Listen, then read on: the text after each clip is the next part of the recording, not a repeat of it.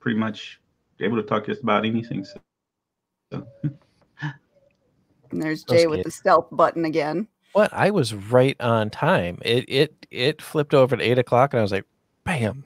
I had it down. All right, you were running it, dude. Here you go. Do the intro. What? Well, hello everyone. Hello, Joe and Anita. Joe, I think we're gonna have to have words tonight. Katie says that you've been harassing her. I don't know what's up with that, but I've seen the videos. I wouldn't mess with her, especially when she's got sharp objects, sharp instruments. Well, welcome back to Spilling Ink. It's another Saturday night, and I just got back recently from urgent care, which is kind of like a miniature emergency room. If you don't know what urgent care is, because my one of my kids had some friends over tonight, and they went out for a bike ride, and one of them got hurt on the bike ride, and chewed up their leg pretty good, so had to go up to urgent care and meet the dad up at urgent care, which is never what you want to do, but he's fine, and they've already been treated, and they're back here continuing the party. So not too bad. We lucked out with that one, and so I just figure everything else is going to be smooth as can be tonight too. And Katie, it's because I know you're really interested in this type of show. Oh man, Joe's talking more smack. I don't know what's got it in him, but he's feeling a coach or something. I guess got something going on there. But yes, Katie, Heather and I have been watching a lot of treasure hunting type shows, and it's not just like looking for a pirate treasure. It's like digging for gold, or most recently we started one that's digging for opals in Australia, which is fascinating. They're so cool. And then we just started today the Dino Hunters show on Discovery Plus, where these guys are actually out there prospecting for dinosaur bones, and they sell them. I'm like, wow, this needs to be my life. How is this not what I do? It's amazing. They're like pulling up Triceratops horns and stuff. It's pretty incredible. So yeah, so that's kind of the big news in my life. What about yours? I mean, do you guys have anything interesting going on? Well, wait, this is Spilling Ink, the show. Did we already say that? No, we didn't. We just got to zoom right into it.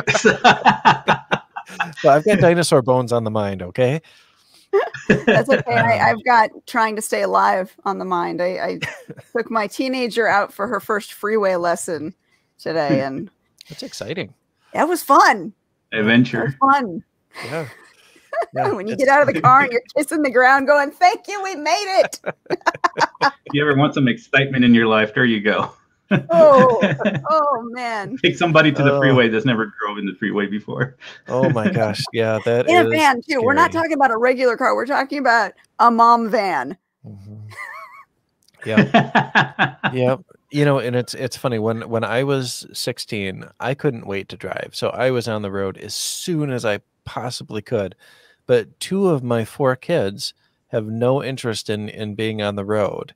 And I think part of it's anxiety, and the other half is just like, I just don't care about it, which is baffling to me. But at the same time, I guess it's less worry for me, because I worry about myself on the road. I don't want to have to worry about them out there traveling by themselves. And we have snow here. You guys don't have snow. It's not like you're going to have a heat blizzard or something that's going to cause your car to go off the road. At least not yet. No, yeah. Oh yeah, like LA was fun when they were... What? I said at the first drop of rain, our roads become slicker than shit. Yeah, well, that's I remember living in LA and having that problem. Yeah. People still be driving right behind me. I'm like, oh my gosh, it's raining, dude. No joke. Here in Texas, it's like a whole completely different story, just because of we did have snow. Yeah, because power was shutting off everywhere, and I'm like trying to drive in my car. My car just so. Huh? Did Texas get snow? Yeah. Yeah, unfortunately, no, I'm not a snow person.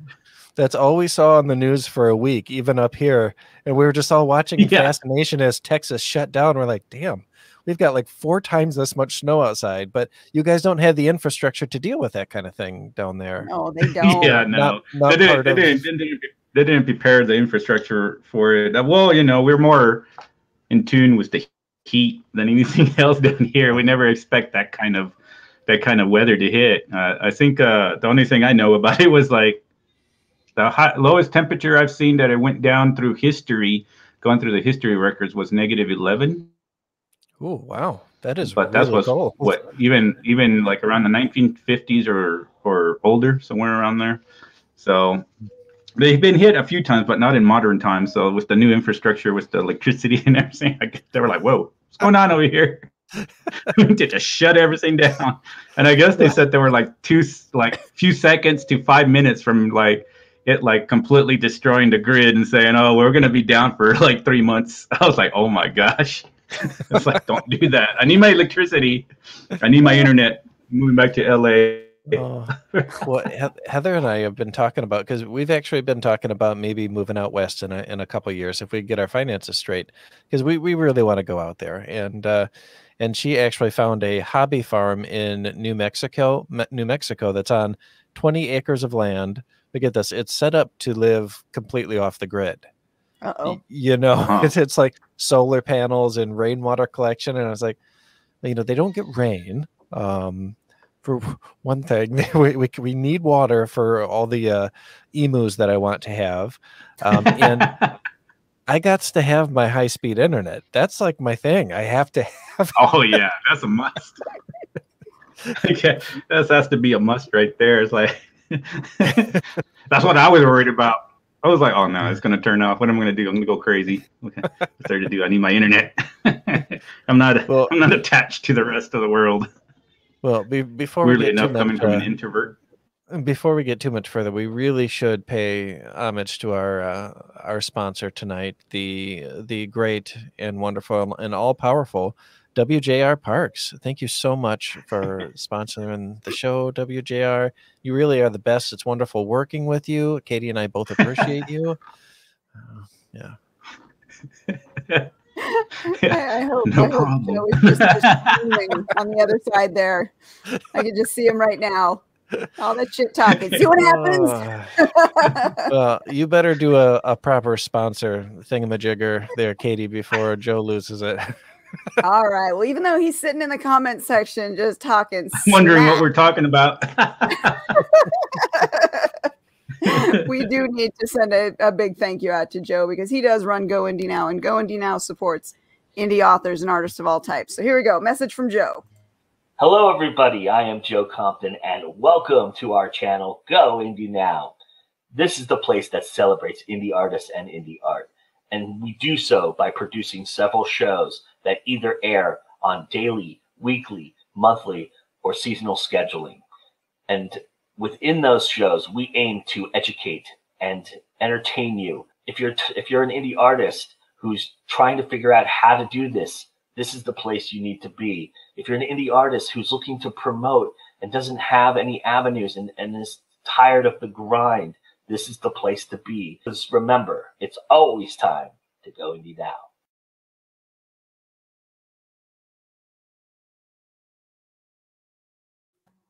It's kind of funny. As soon as that starts playing, now you all can't see it in the audience, but we can see it, and our little thumbnails, our little icons down below. As soon as something else pops up on the screen, like Joe talking, all you see is Katie and I puffing on the vapes with big clouds of vape smoke. And I do that on the other show too, even though it's only audio. You can hear the vapes going. So as soon as I ask a question and they start to answer, I quick mash the mute button. I'm like, oh goodness. Well, we have a wonderful guest for you tonight, the lovely and talented Miss Katie Slidis. Katie, how are you? Thank you so much for coming on the show today. Yeah, thank you for having me. It is wonderful to be invited. I'm so glad to be here. Well, and it's not often that we get a supermodel on the show to talk to us, so we appreciate it. It's really good to meet you. All right. Well, let's get on with this. Who else do we have here? Well, we have Ron Jeremy's best friend, WJR Parks. I still love that picture. That is the best it is sexy. Glamour Shots picture right there. I love it. I'm working on getting back to that look. So hopefully in another couple months with this I'm about to say the coronavirus diet, carnivore diet. Okay. You might lose some weight on the coronavirus diet too. No, you gain weight. You gain weight.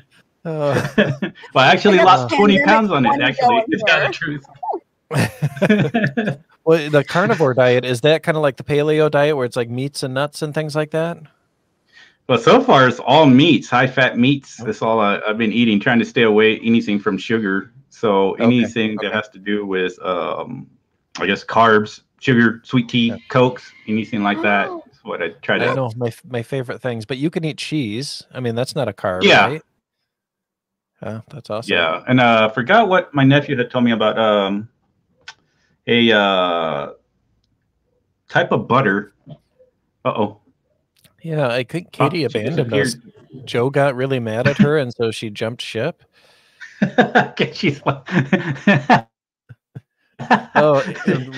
Rebecca popped up here. Rebecca Jonesy says, "Hello, loves. I'm chilling with Joshua and Diana.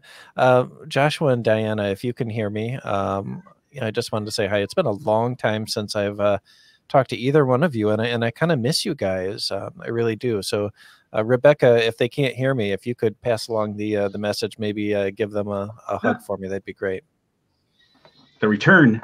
The return. Well, WJR, tell us a little bit about yourself. I know you've been on the show before, but maybe some people don't know who you are just yet. Yeah, maybe. William Ramos, WJR Parks. I am an author of these lovely series right here in Raven Universe. That's my main character right there. I guess it falls under dark fantasy, paranormal, and urban. That's what I mainly concentrate on. Vampires and historical fiction, I guess it would also fall under there, since it takes place in the revolutionary times, the Revolution War in 1776. Other than that, I do photography. You can see right behind me, and web designer, I guess. That's about it. That's everything I can think of about myself. But yeah, photography, writer. I'm gonna make everybody disappear. I'm gonna make you big so I can see it. I was like, I can't see it very well, but it's the three prints. There's a couple of move out of the way. I don't know. I get confused with these. Okay. Beautiful women artfully posed with cool shadows and light. Yep, and that's actually the two posters are part of this novel right here. Oh, cool. That's awesome. That's awesome. And then I don't know if you can see that computer screen right there. I drew and designed that with Photoshop and 3D program right there for another cover that I eventually plan to have out. Oh, that's cool. Well, I have to say, you're a pretty impressive person. Did we already talk about the new podcast? Or the beard? Oh, yeah. The beard is glorious. Oh my goodness. It is just what anyone knows down to here. Well, and the way that it's kind of digitized, from on the magic of the internet, it almost like it sparkles a little bit. It's amazing. I love it. It's glowing there. It's all the gray. So tell us about your new Amazingly podcast. enough, 5 years ago it was completely black. Now it's gray. That's what happens when I moved to Texas, I guess. Sounds about right. Yeah. Podcast. Yeah, me and Janelle wasn't able to make it tonight. She just recently sold her house, but she's my co-author that actually is taking control of Leonette, this particular character right here. And she's written a short story, that novella right there, and we're currently working on a story with the Lobo brothers, these twin paranormal detectives. She sold her house. She has to go look at other houses because I think she says she has to be out within a month. So that's her main concern right now. She was supposed to be on tonight, but her agent has a few more houses to look at. That's certainly an important thing to do. That's where we're at. I think so. And right now the housing market. But yeah, our podcast mainly do what now? Said right now the housing market is crazy. Yeah, I don't know how it is over there in Fresno right now either. So yeah, I guess it's a good thing that she at least has some houses to look at. So, but yeah, that's where our podcast is mainly called Writing Raven Universe. We were trying to figure out a name. Something I might have to figure out in the future, because for the ISBNs I use for my books, I have it as Ravenverse Publishing.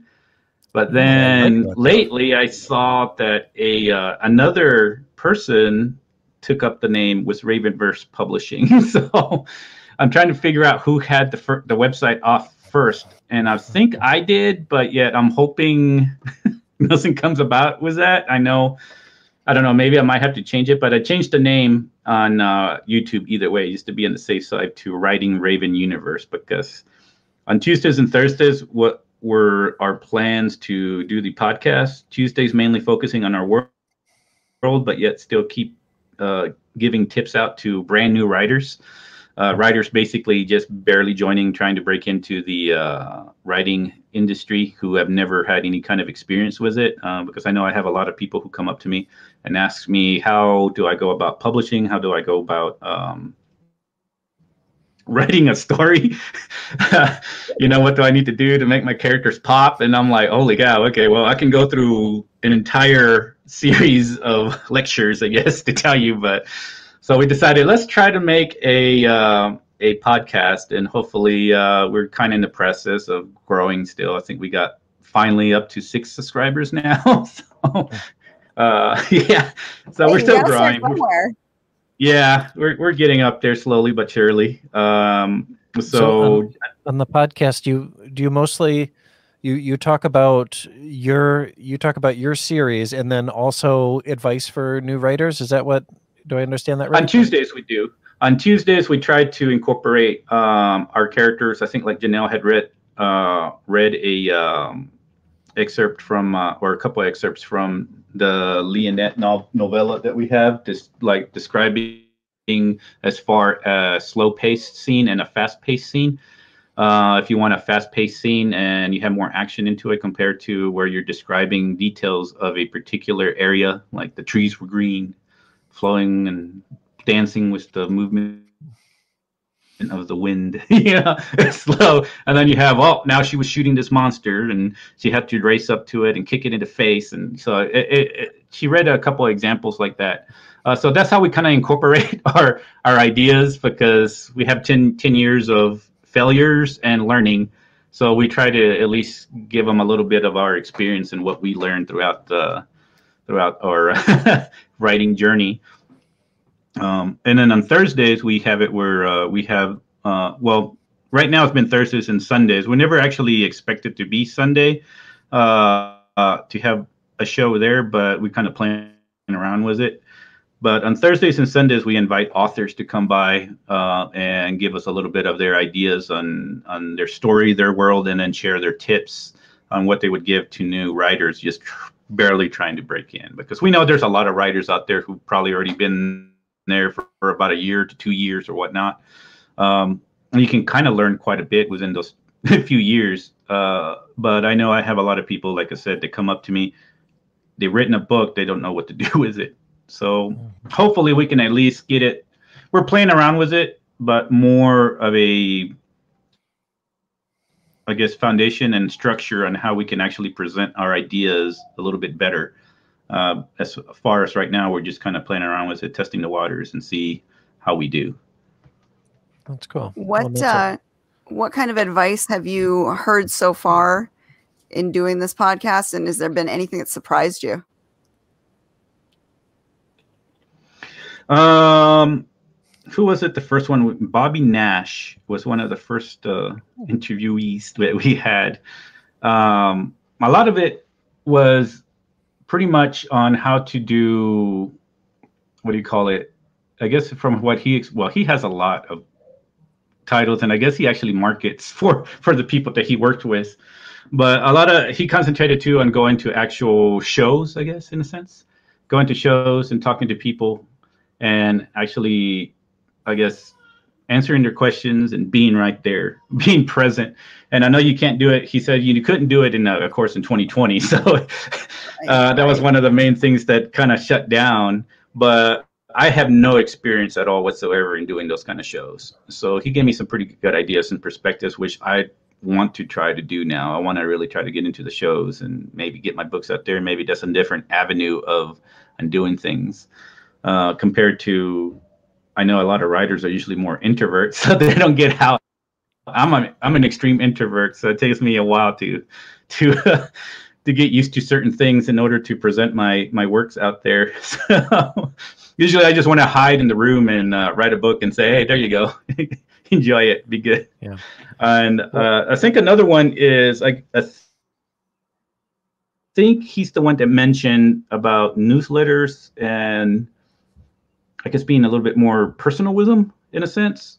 It's been a while since we did that show, so I'm trying to recollect what exactly he had said. But like newsletters, I know I'm trying to do right now, and hopefully going into actually doing these expos or shows where I can actually present the works in front of actual people and be with them.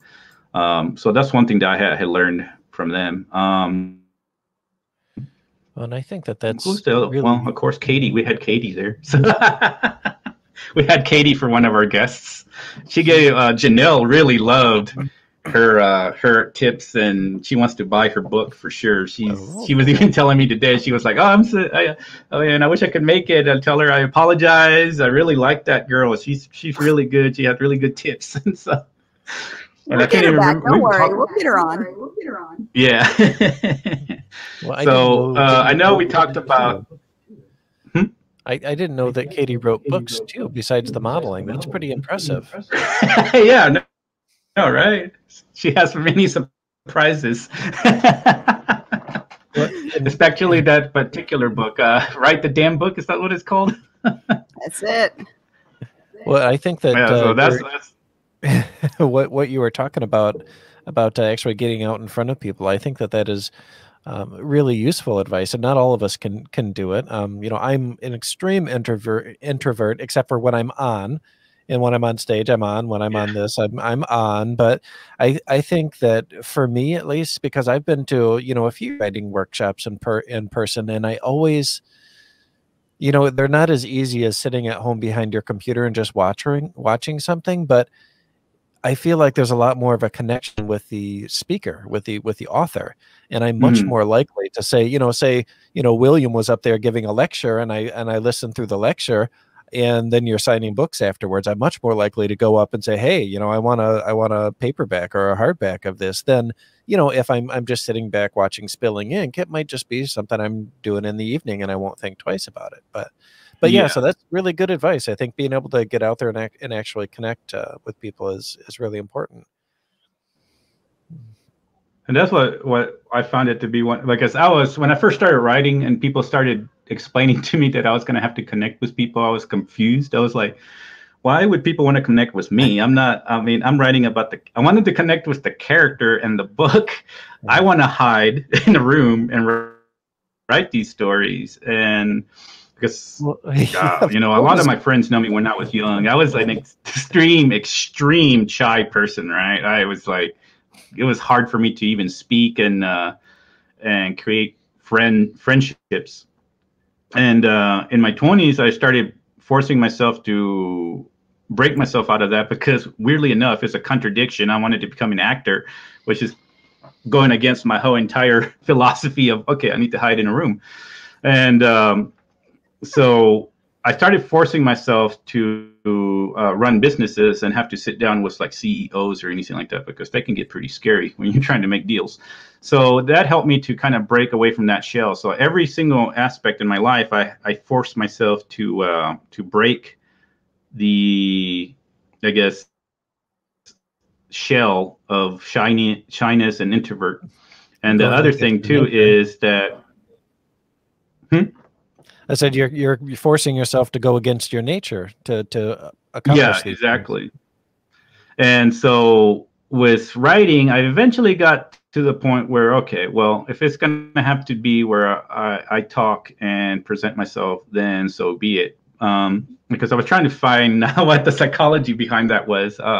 Why do readers like connecting with the author? And me and Janelle were kind of talking about that and trying to figure out what the cause of that is. And I think they just want to, I don't know, maybe they associate you with parts of the character. That world kind of lives inside of your mind, so they want to be a little bit closer because they love certain characters. Yeah, they can't really get close to those characters, so they have to try to associate with you in order to figure out what those characters, in a sense of, I guess, pretending to be you. I guess those characters are they're thinking about those characters' personalities and whatnot, and that's their way to connect. Well, I agree with it completely. I think many of us do it. I know I do. I finished reading the Nevernight Chronicles by Jay Kristoff, who kind of reminds me of Joshua, because he's this giant of a man. But I finished reading it, and I was so connected with that series, with those characters in those books, that immediately afterwards I went and found the author's website, and I was trying to look up if there's a way that I could arrange an interview or get him set up on here, or where he does appearances, because it was, I feel like I'm connected with the author because I connected so much with his work. And that may not make sense, or it may make a little bit of sense. I'm not really sure, but I think that when you really love a book, you feel a little bit of connection to the person that birthed it. Yeah. Yeah, you want to get to know them a little bit better. Like I said, in essence, you kind of connect with the characters through the actual author because he's the creator. So he should know what those characters and personalities are in a way. And sometimes maybe they also want to try to get some secrets in what's going to happen in the future as well. But yeah, for the most part, to try to connect, to get a little bit closer to those characters, since they really can't do it in real life. Perhaps they can do it through you. And right. So you enjoyed those books. I tried to read the first chapter, and it was one of the most different purple prose, in my opinion, that I read. And I guess I fall within the extremes where either you like it or don't like it. And so I couldn't get into it. The first chapter was really weird.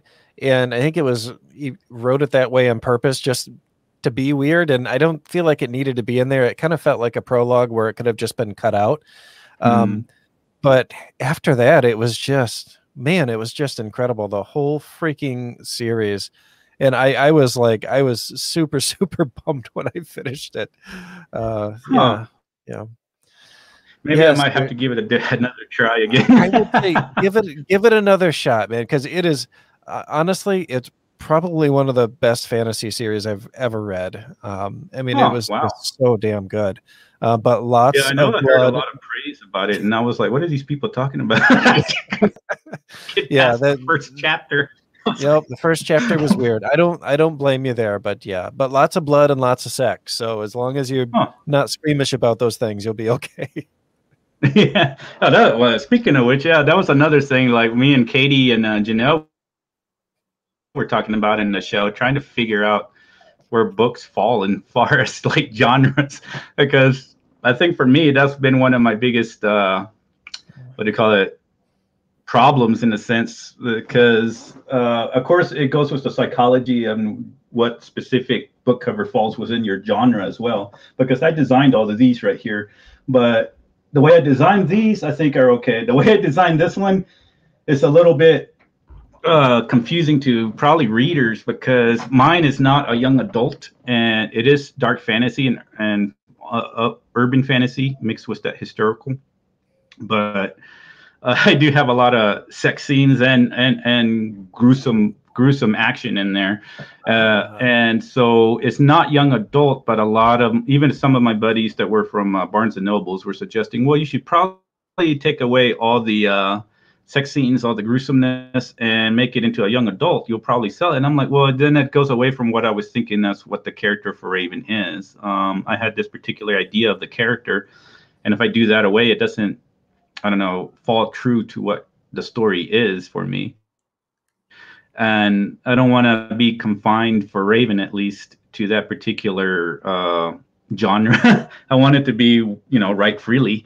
For the rest of my characters, I'll probably end up, like, I know I got a werewolf series coming out, and I'll probably put that one in the young adult, because, of course, I can do that and enjoy that writing. But if I don't enjoy the writing, I won't put it in a particular genre. And I think that's one thing that, like, me and Katie had talked about, and also about the design and I guess presentations of the covers for books. You got to get that right, and a lot of writers don't usually understand that. I think it's because writers usually try to, the writer, of course, has to have a say in cover design. Of course, they're going to do that, but you're the writer. And this is my view on it. You're the writer. If you want to concentrate on writing, but find you a professional and a person who knows about the particular genre you're trying to get into. And it has to be a professional, because professionals should know, as graphic artists, what people are looking for in a book cover for that particular genre. A lot of people say you should make your book cover different. It's not necessarily true, because if you make it different, the people who are readers looking through that genre are going to look at that book and it looks different from all the other covers. That's like, maybe it's not part of that genre. So you have to find you an actual graphic artist that knows about that particular genre and can design a book that falls within those constraints, and doesn't scare off people thinking that, oh, well, this is not the book for me then, because unfortunately people do judge a book by the cover. It's just the ideas nowadays. It's a new view in the life of books. That's true. And book covers and synopsis is the other thing. A lot of because I think I had told Katie that I had spent. I went ahead and did it. I set aside $3,000, and I decided to test all these different services, and I spent $3,000 trying to figure out all the different services that might work in marketing. Weirdly enough, the only ones that actually turned and gave good return was like things like BookFunnel, things like Amazon ads. Facebook, if you have the money, will have pretty good returns if you do it correctly. But everything else, from Kirkus reviews to all these editorial reviews, nothing returned back. I mean, I was paying $300-400 for those. What do you call them? The ones that say they can market, you have to be careful on these ones to make sure that they don't break Amazon's rules. But you can have people try to help you market your book on Twitter, Facebook, and whatnot. All those services didn't return very much, because they're so blasted out there that they just get lost within the noise of other marketing material that people are putting out. And then the ones that worked too were the synopsis writers, like Brian Cohen and Brian Meeks. They have a pretty good return. And then I do my own book covers, but I'm sure that if I would have spent the money for, I know a couple of people out there, they're pretty famous in doing their book covers. The book covers would be the biggest things to do in return. And so I figured out that the level of marketing comes from book covers. Synopsis is your number one. Before you even start marketing, you have to get those correct. Of course, your story has to be correct and polished and whatnot. But as far as the actual outside of the story, book covers and synopsis is going to be your main top priorities. If you don't get those correct, you're not going to make any sales. And well, you probably will. You probably will from like people who are fans of yours. But if you don't get away from that inner circle of your closest friends and readers, and you want to have that circle spread out, you're never going to get higher than that unless you fix those. It's like it's like I don't know, like trying to figure out what's wrong with somebody who's sick. You have to go in there and kind of figure out and do your A/B tests and whatnot. So went a little tangent there. You mentioned Brian. He does classes, I think, twice a year on Facebook to help people figure out Amazon ads. Cohen? Yeah. Brian Cohen? Yeah. He sends me his newsletter because I went ahead and paid the synopsis fee for him to have his team or himself write the synopsis. And I did that in order because I've read his books and I've read Brian Meeks as well. I actually wanted to try Brian Meeks style of writing synopsis, but I went with Brian Cohen because I couldn't get in touch with Brian Meeks anymore. So I did that, and I decided to use it as a way for a template, because I was trying to figure out how to write my own synopsis, but I wasn't so sure because I didn't have anything to. Of course, I have something to base off the examples he uses for other people's books, but I didn't have anything to base it off. Like, what about my story? I wanted to base it off of that. So I used that story to see how close I got when I did my own synopsis following their rules, and see. And I was off a little. I'll say I was. I mean, I was. It was better than I did my first synopsis, but I was still off by a few things. I was still off on trying to get the emotional triggers, and trying to create that emotional trigger from the beginning to the end for the synopsis is the main thing you want to do for it, because that's what's going to hook the readers in there and be like, man, this is pretty cool. It got me excited, and this is just a synopsis. Well, heck, I want to read the whole story.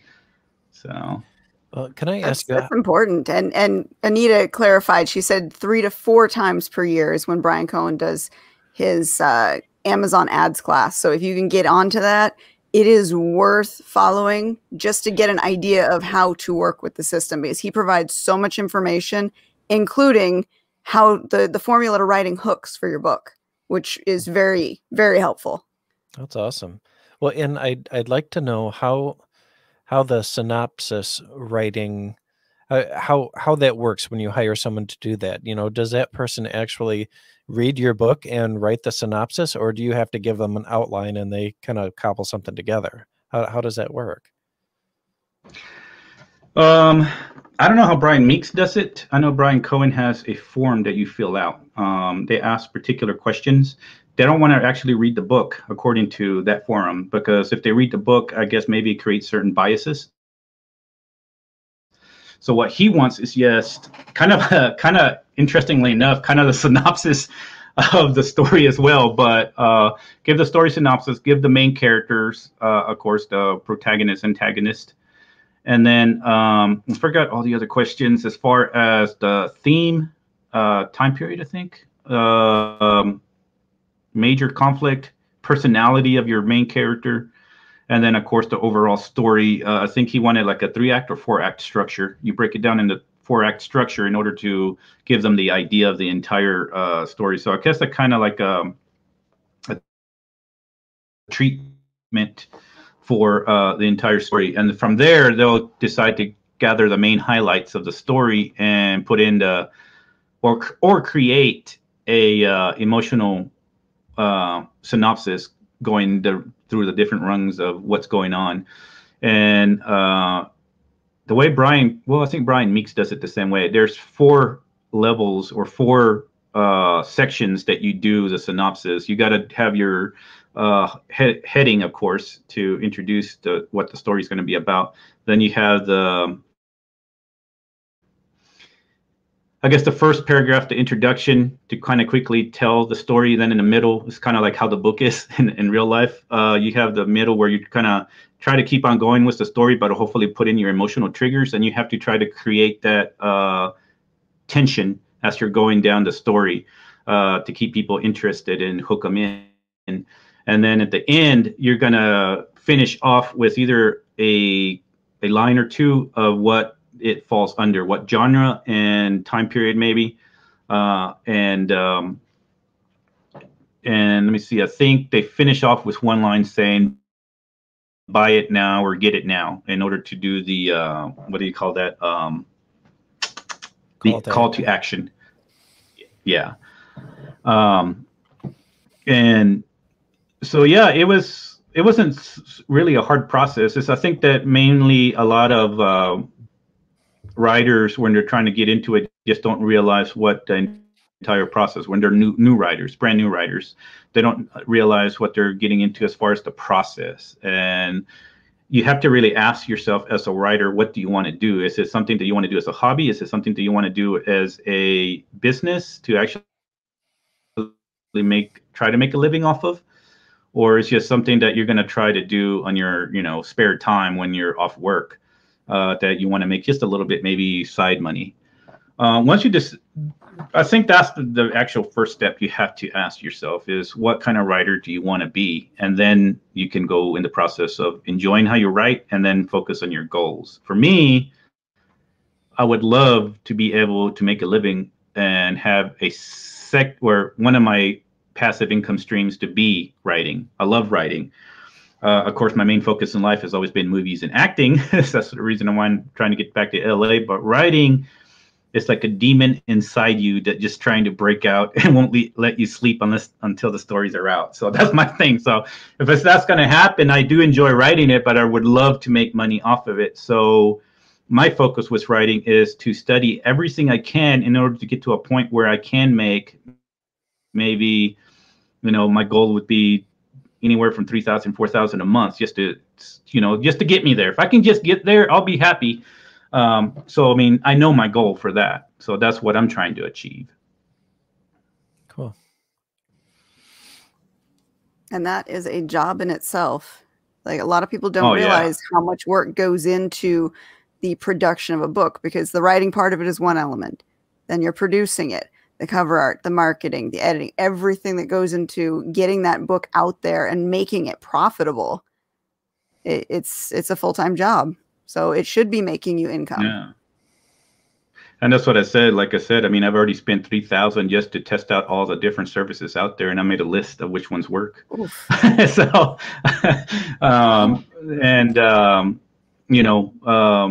besides the book covers and the synopsis, your next thing in order to sell them, of course, is your reviews, because your reviews help to, they talk for you. Instead of you talking for your book, the reviews are going to talk for you. And hopefully you have some good reviews, and they'll get the people to finally click that button.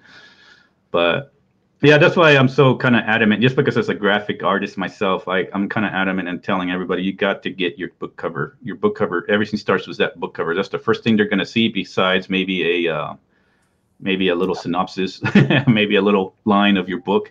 But for the most thing, that's the thing that gets people to stop and say, "Ooh, what is this?" Or gather the attention of their eyes, gets locked in there. It's like, "Ooh, okay, let me see what this book is." Yeah, okay, now let's read. The adage is true. People do judge a book by its cover, and if a book cover turns somebody off, they are that much less likely to even give a chance to the synopsis or anything else.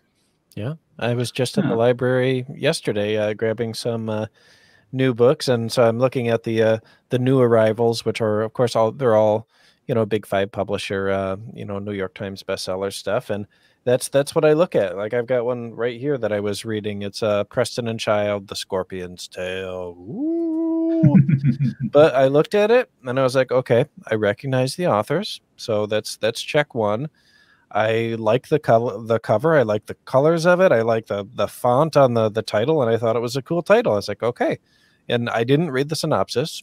That's all I needed to know. I mean, it can sometimes be that simple. Other times, if I don't know the author, I'll take a good hard look at the cover, and then I'll read the synopsis. But yeah, that cover, it really is everything. Having a kick-ass cover. It's one of the main things that has to capture. Weirdly enough, because I've been designing for over 20 years, and I've been doing photography, and it's weird what I see with people. I don't know how to explain it. I guess it has to do with something with psychology, but what I see with design and with photography is almost the same idea. Is when I'm doing photography, I've studied it so much, I know how to make the picture look good, and other photographers will know what kind of edits I did in order to make it pop, in order to get that depth in a picture, in order to make it look like 3D-ish almost, if some people look at it, right? But then you have a person who's barely started, charges $20 in order to beat your $150, and people are like, "Oh wow, this picture is so awesome, I only paid $20" and stuff, and they have no fundamentals of photography or lighting behind it. And I'm looking at it, and it's like, well, that I could have taken that with the a phone camera, right? And which, of course, I can teach people how to take good pictures for phone cameras if I wanted to, but but it's weird that it's mainly the fundamentals. It's actually about the fundamentals and how the picture looks. And I call them neo buyers. Neo buyers, like the ones who are willing to spend, like, actually, I know people that spend $3,000 on a portrait because that portrait has, you know, the photographer does the edits and they do it really good. It looks like an actual, you know, fine art, and they have a fantastic frame on it.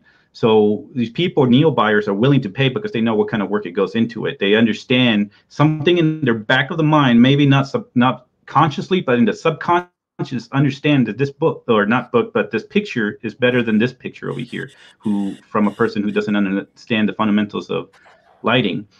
Bring that down to just normal everyday buyers. Normal everyday buyers, you have to understand if they want them for just having a memory, which they can just take with their picture, you know, with their phone, and then who actually want a little bit more artistic flair behind it, which for weddings that we do, they usually more want an artistic flair behind it compared to just memories. And some of them are going to be candid and just memories.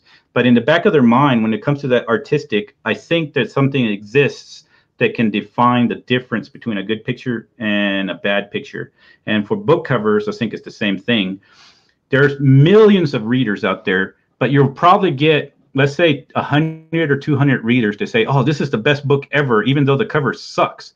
But the problem with that is you'll never going to have your circle of influence grow beyond those 100 or 200 people, because odds are, depending on how many people are looking at your book, you probably will have 100 or 200 people.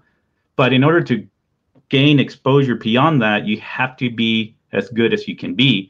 And I think a lot of new writers fall into that trap, saying, oh, well, it was good enough to get 100 to 200 writers. Now I just got to market more. You can market as much as you want, but that book, as long as it's not the best that it can be, and every part of it has not a master, but a professional graphic artist, a professional editor, a professional synopsis writer behind it, you might only reach that 200 or 300.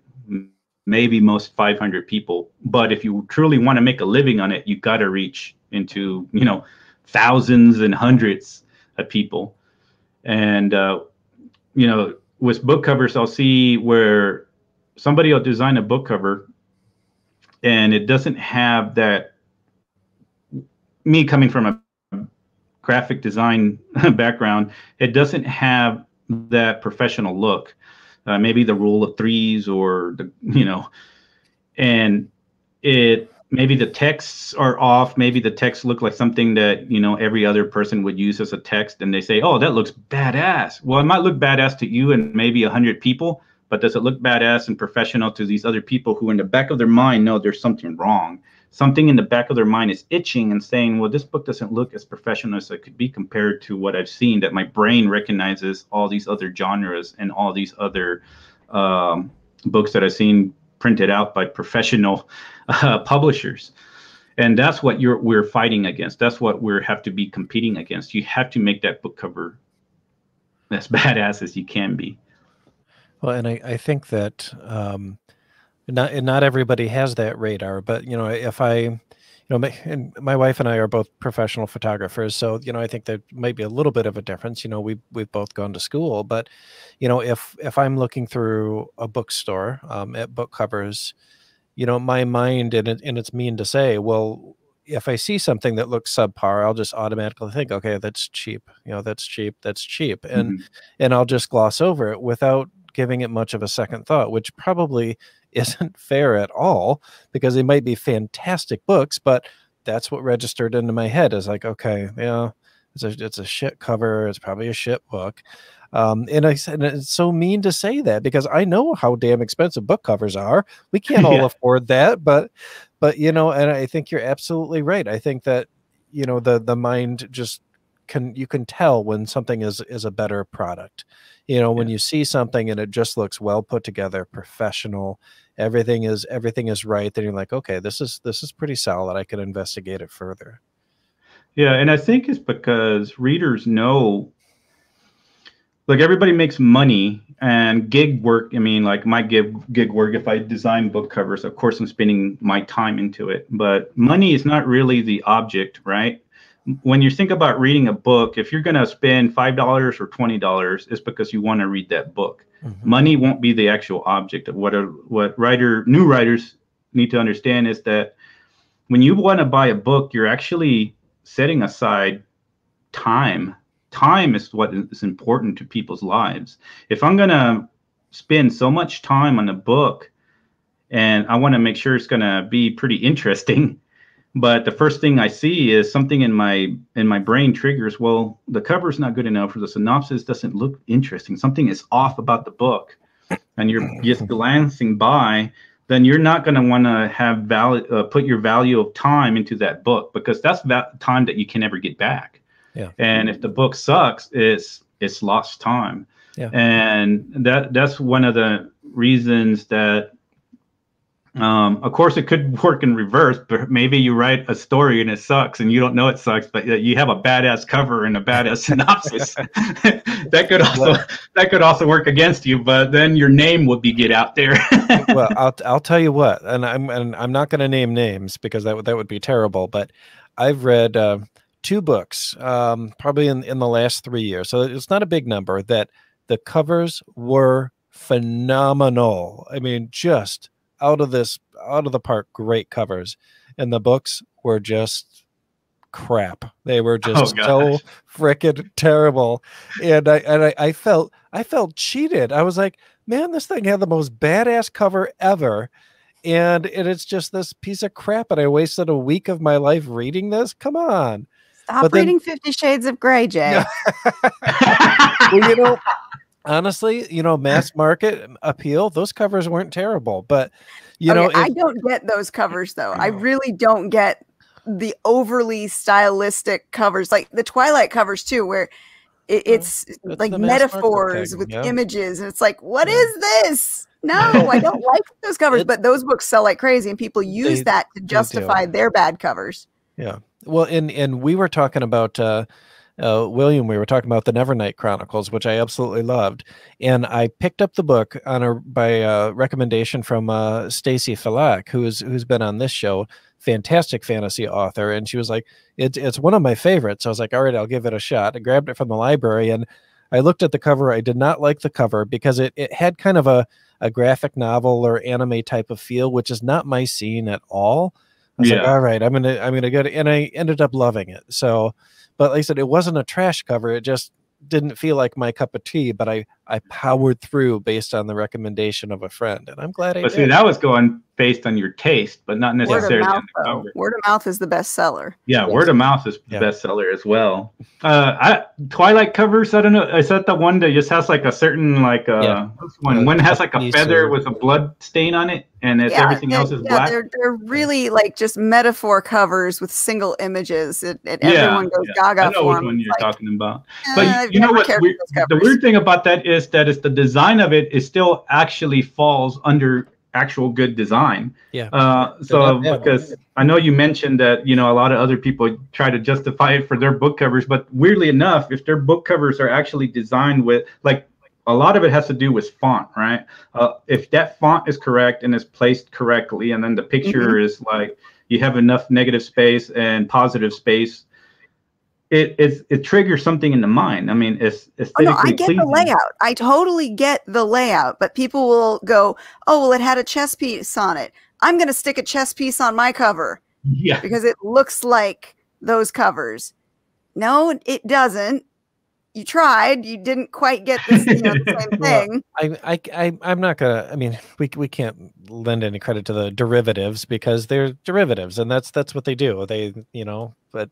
Yeah, and font choice too. I gotta, like, these are sticking points for me, because I actually, one of the places that I freelance is on Upwork, and I had somebody send me a request that they wanted me to do their book cover, and they sent me the images they want to use and the fonts that they want to use, and I told them this isn't gonna work.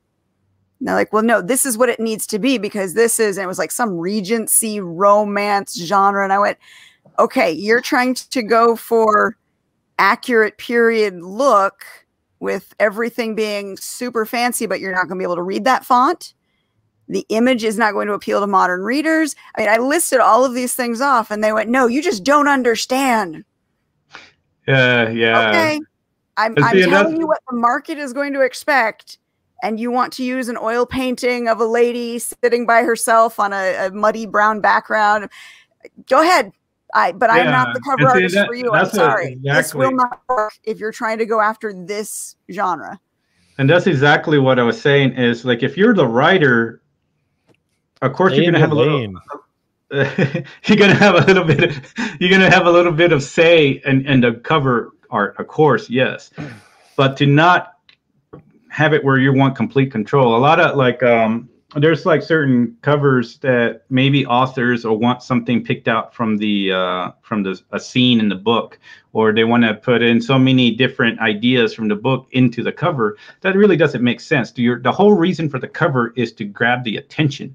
Forget about what the scenes are in the book. That the story needs to tell itself when the people are reading it. Don't give it away in the synopsis, and don't give it away in the book cover. The book cover's only job is to pick out what genre that book is in, and maybe a little bit of an idea of maybe a character standing in the middle, maybe a dagger being stabbed into somebody. But it'll get a little bit of idea. But the main point is to grab attention, and synopsis as well. So the main point is to invoke emotion, not tell the story. And I think with writers, they'll try to take more control, and they want to become attached to the cover, and they want to become attached to the synopsis. It's like, no, don't become attached to it. Of course, have your say and where you want to steer it to in a little bit, but you can't have so much say that you impede on the creator's idea of what they know for the rules of that genre. And I don't know. It's hard to. It's really hard to accept when you're the writer, when you're the author, or when you're the musician, or when you're the whatever, and you've created this body of work, and now you're giving it over to someone else to do another part of the job that they know because that's their job. But it's really difficult to let go of that control. And I think that especially if you haven't done it before a couple times with your other books, but it's tough for people to accept. And I think that you're right, that you shouldn't give up all control. I think that you should always have a say in things, but remember that when you hire a professional, it is their job to know what they're talking about, and they're going to do their job. All you can do is give them what they ask for and help them along the way, but don't get in the way, because you're going to end up screwing it up. Yeah, and just because you said we did an episode 2 weeks ago, me and Jane, talking about covers, the covers that we love, but we also showed our original covers back from 10, 11 years ago when we started, and we wanted to make our own covers, or we wanted to go with, cheaper options, and you can see the difference. And the difference was also paid for out of our pockets. So it becomes a costly thing to fix later down the line. Oh, sorry. And I was going to say, because the main job for an author once they're finished with their story is actually to find a professional. That's the main thing. That's where you want to do your research on. That's where you don't want to let go of your baby, right? You want to make sure that they know what they're talking about. They know about that specific genre. Editor, be it an editor or a graphic artist, you want to make sure that they know that particular genre, or they know what they're talking about. That's the main job of the author once they're done. And like I said, of course, have a little bit of say where they want to have that cover go to. Because I think a lot of authors say, well, I like this cover. I love this cover. Okay, well, you love it because maybe it falls within your taste of what a cover is, but your taste of the cover could be like a sucky taste. It could be like, that's like some weird childish font right there, but I love it, man. That's going to sell some books. Okay, maybe to like a 10-year-old when it's supposed to be a horror story. But I did that. I fell in love with the cover redesign for an entire book series. We're talking 4 books that I recovered because I loved the covers. And within a year, I had to have them recovered because they did not sell. They did not hit the market the way it was supposed to be. They're beautiful covers. Pretty Little Werewolf? They were not right for the market. Was it Pretty Little Werewolf? No, it was, I still love those.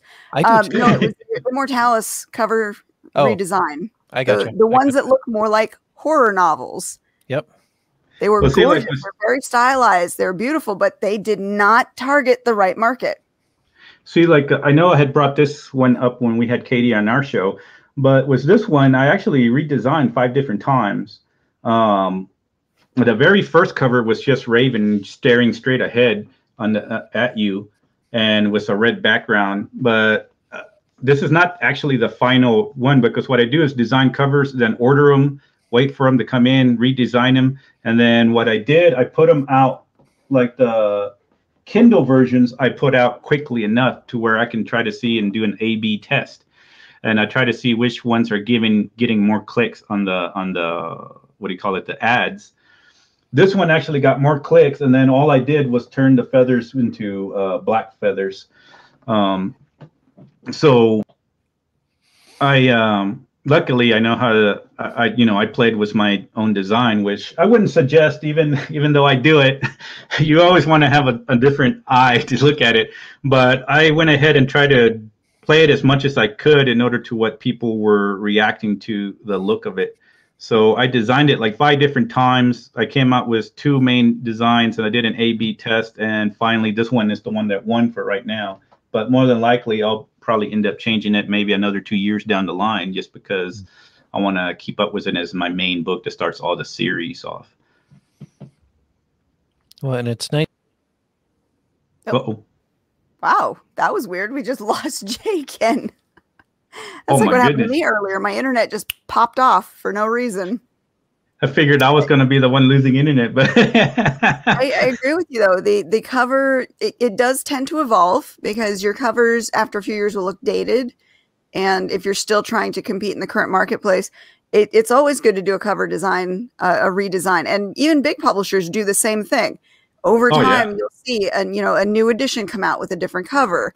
And that just helps continue to target the market where the market's at the moment. Exactly. You got to calibrate with the times.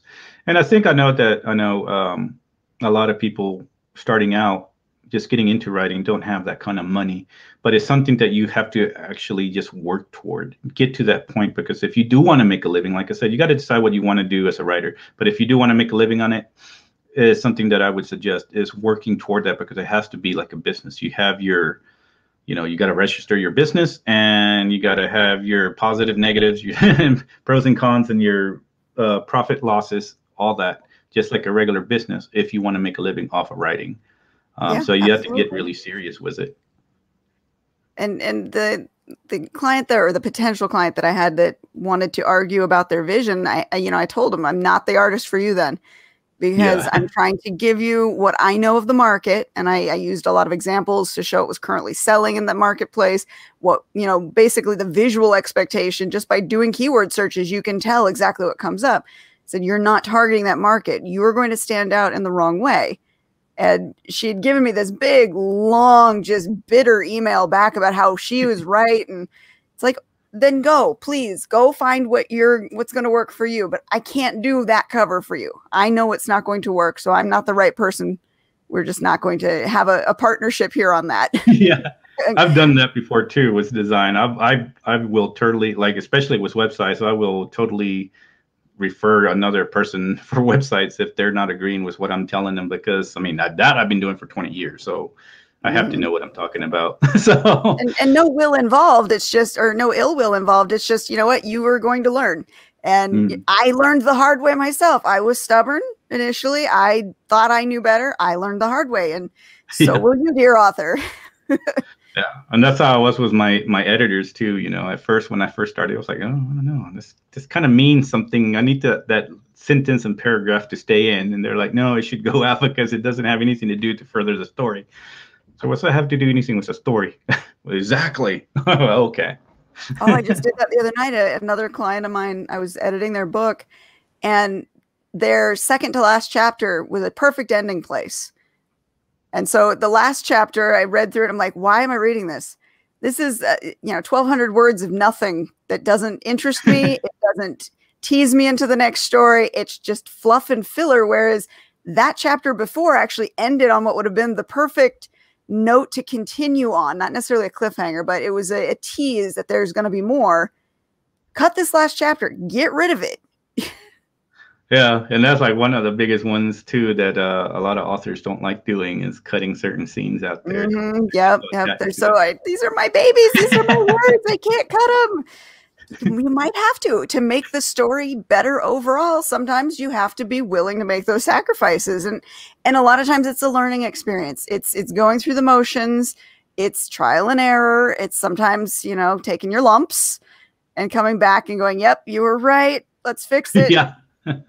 Well, I mean, that's the biggest learning curve, I guess, is when you're trying to do your writing and then you get into another learning curve, graphic for your book cover and then your synopsis. But as long as you're learning, that's the main point. As long as you're learning and not going back to the same ideas and moving forward, I think, you know, you'll do okay. It's just, like I said, just figuring out what your main goal is with writing. Absolutely. And that's how your podcast is running right now. You're providing a lot of this tips and tricks from authors who've been there, done that, right?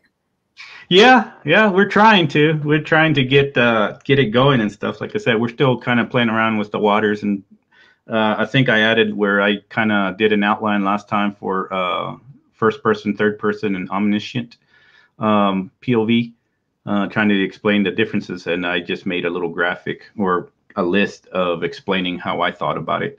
Because most of the time we're kind of talking heads, of course, like a normal podcast. But that's it, yep. Yeah, I want to make sure that at least we drive the idea through and people are getting the actual point across. So, but yeah, well, Janelle, I know, will be gone for the next month. So it depends on how I'm going to do it. See how I'm going to move forward for the next month on how to interview people and try to keep the videos going on Tuesday, because usually it's just the two of us talking about an idea. All right. Well, we are actually running tomorrow. low on time. Oh yeah. No, I was going to say tomorrow we have Ed Sauter and Kendra Sauter. So we're going to do one of. What we'll do is we will put your link in the show notes below so that anybody watching on our YouTube channel can easily find you. Yeah. And that way we can kind of get some people over towards your show so they can, listen in on those tips and tricks and get you some subscribers too, right? Yeah, that'd be excellent. We're up to 6 right now. All right. So tomorrow, at what time is the show going? 4 o'clock Central Time. All right. All right, we will put that in the notes. And then, of course, before we go, we do have to send a shout out to our second sponsor, Mistress Rebecca Dirty Jonesy. You will be entertained. And if you are listening to her Facebook page on Wednesdays, she is doing live readings, and she is such a fabulous reader. I love listening in on her live reads, and she's got some amazing books. You will absolutely be entertained. So thank you, Rebecca, for being our sponsor and helping keep this show going. All right. I can't believe we ran over. That was such a quick hour. I guess we got obviously because there's lots to talk about, right? I mean, yeah. And then we lost Jay. Poor Jay. Hopefully he didn't have a complete crash, but we'll chat with him later. I will make sure your show notes with your link are down below as soon as we're done. It's gonna be about 5 minutes to get those up. And thanks for hanging out with us. Oh yeah, thank you for having me. And next time, hopefully Janelle will join me. Definitely, we will get you two back on. And to all our listeners out there, thank you for watching. Please remember to like, share, and subscribe. That helps get the word out about our channel so we can get some more viewers and we can introduce more authors to you, which we will next week. We'll talk to you guys later. Have a great week, guys. Thanks for watching.